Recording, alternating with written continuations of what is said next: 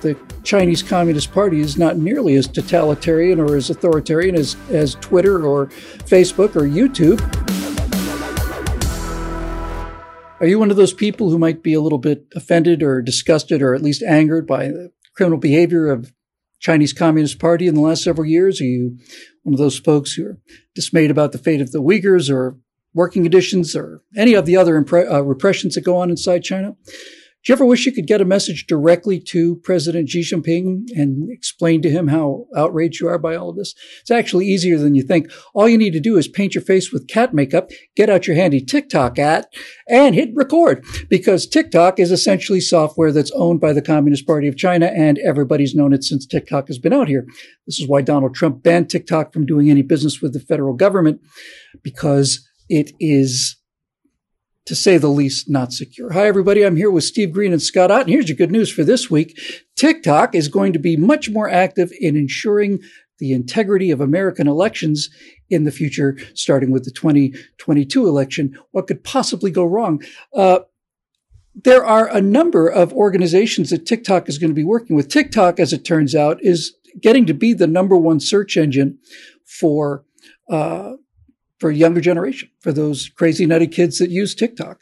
And so TikTok has decided to get together, excuse me while I put on my perusing spectacles, but with some of these other organizations that to me don't sound completely legit. TikTok is going to be basically fighting election misinformation, along with information provided, authoritative, let me try that one more time, authoritative election information provided by the National Association of Secretaries of State, Ballotpedia, the Center for Democracy in Deaf America, the Federal Voting Assistance Program, the Campus Vote Project, and Restore Your Vote.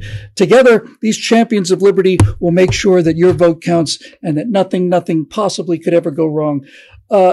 Steve, when we talked about this on the Backstage show and I mentioned TikTok, you said it's communist Chinese spyware.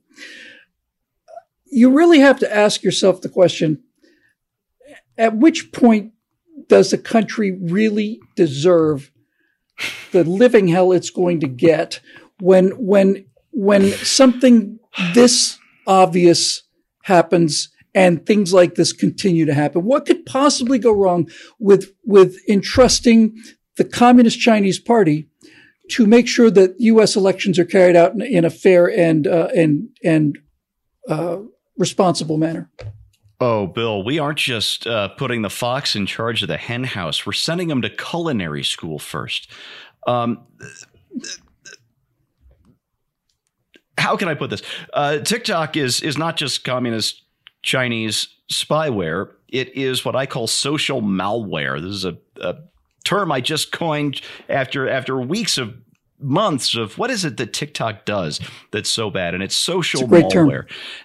What TikTok does is it hoovers up all of your data. In fact, there was just a security report out last week that the web browser built into TikTok has no security whatsoever, and in fact, it sends all of your keystrokes, even the stuff you backspace over and delete, straight to TikTok servers. Everything you put into the browser, everything the browser sends to you, goes there. And when I call it social malware, what I mean is TikTok purposely promotes the absolute worst of us. The trans teachers grooming your kids. There aren't actually that many of them. TikTok magnifies them. It magnifies their influence. And the reason it does this is it is social malware. It is designed, TikTok is designed to just pull society apart. I'm not, if there's a Russian under the bed kind of paranoid, but this is what TikTok does. It's social malware. And with the data they have, and the data that they will, behind the scenes, be able to share with all of these progressive voting organizations, that's all bad enough. But what they will do, their algorithm has been so finely tuned that they will be able to surface the correct videos to influence the way people vote. That's what it's going to do. And that is why the left is so eager to put TikTok in charge of this next election.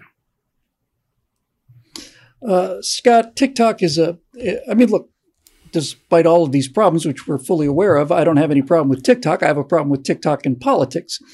TikTok allows a great deal of expression, and because it allows personal, in fact, that's what it's about. It's about personal expression. And since TikTok is about personal expression, the TikTok algorithm should have a pretty good idea about how you feel about things because you've just basically bared your soul on TikTok. And so it's not a super tough leap to figure out that certain people will get certain information regarding election integrity and other people will get different information regarding election integrity.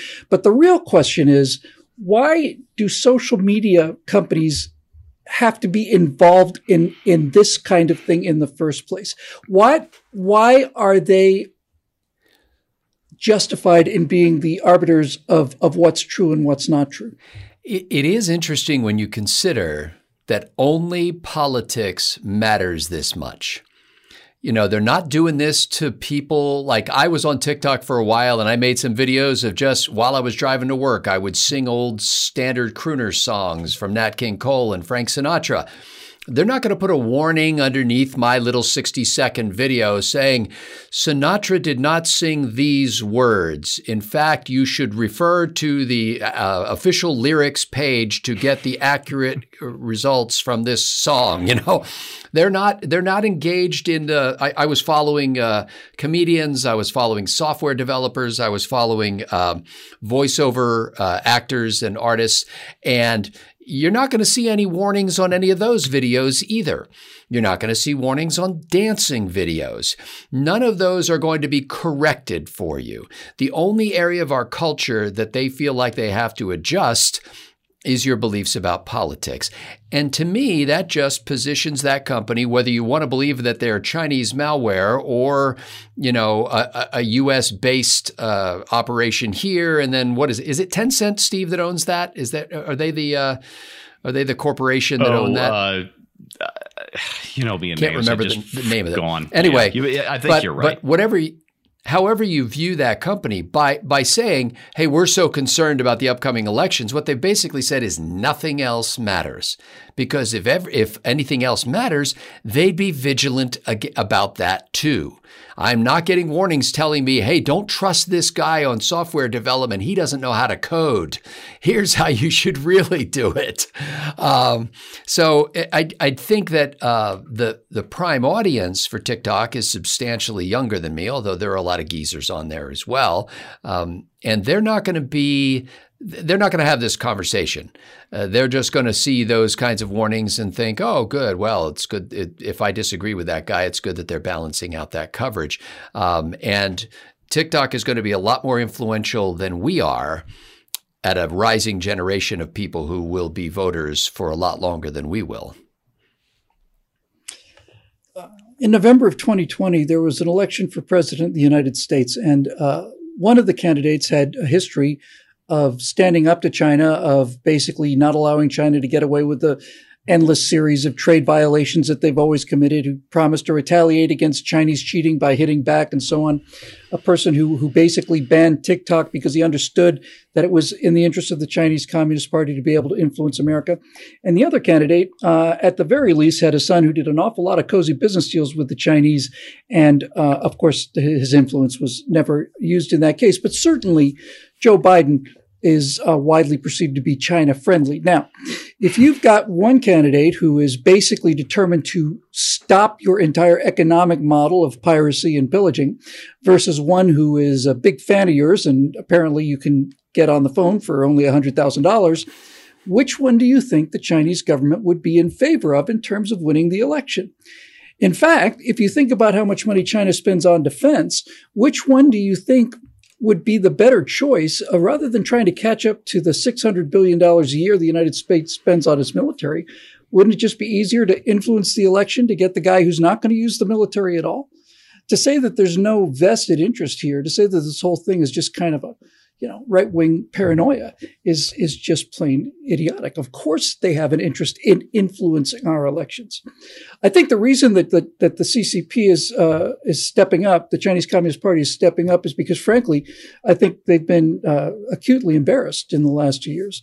I think they've been deeply embarrassed that the Chinese Communist Party is not nearly as totalitarian or as authoritarian as Twitter or Facebook or YouTube, and I think they're a little bit ashamed of themselves. They have some catching up to do. We find out in the same article that the coming election, Twitter is going to have what they call pre-bunks.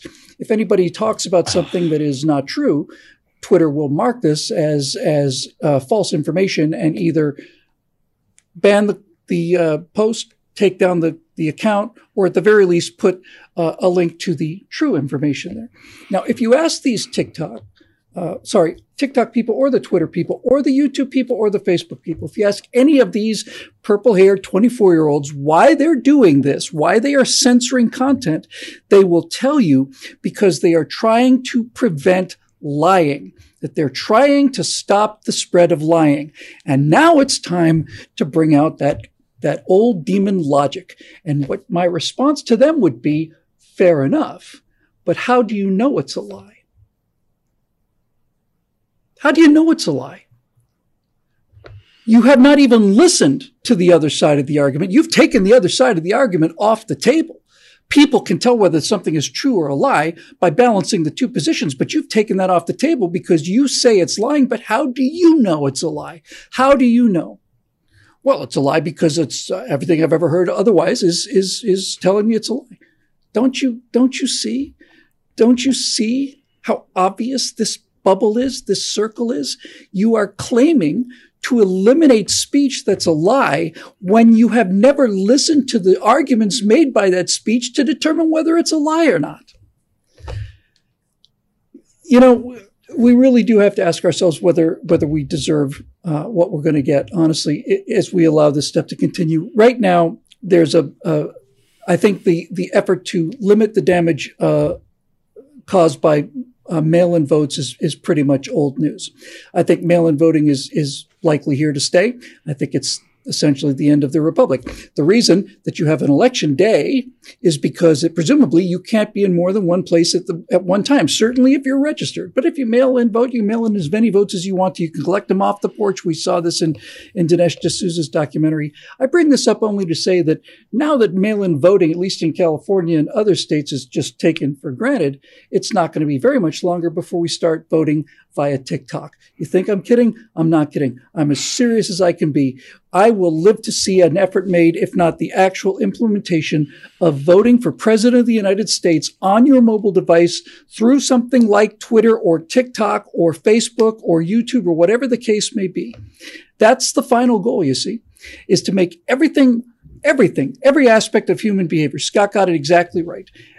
Not just politics, everything. Make everything happen online through this little square that we hold in front of our face, because what goes into that little square and what comes out of that little square can be controlled by people who do not have our best interests at heart. Shockingly, they seem to have their best interests at heart. And we'd better wake up. We'd better wake up pretty fast. And that's why we're here. For Steve Green and Scott Ott, I'm Bill Whittle. Thanks for joining us. We'll see you next time on Right Angle.